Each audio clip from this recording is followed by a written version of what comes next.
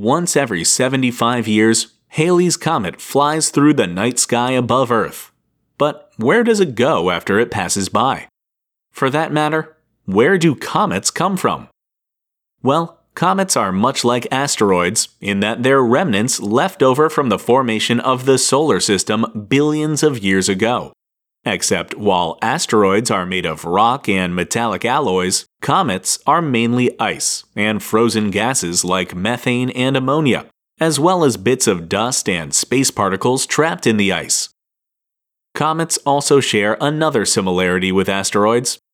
While most asteroids in our solar system are found in the asteroid belt, or further out in the Kuiper belt, most comets are found in the Kuiper belt or even further out in the Oort cloud, which is a cloud of comets way out there in the farthest reaches of the solar system in interstellar space.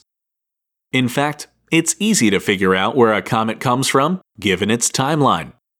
If a comet takes less than 200 years to complete its orbit around the Sun, it's a short-period comet and likely comes from the Kuiper belt. If it takes more than 200 years to orbit the Sun, it's a long-period comet from the Oort cloud.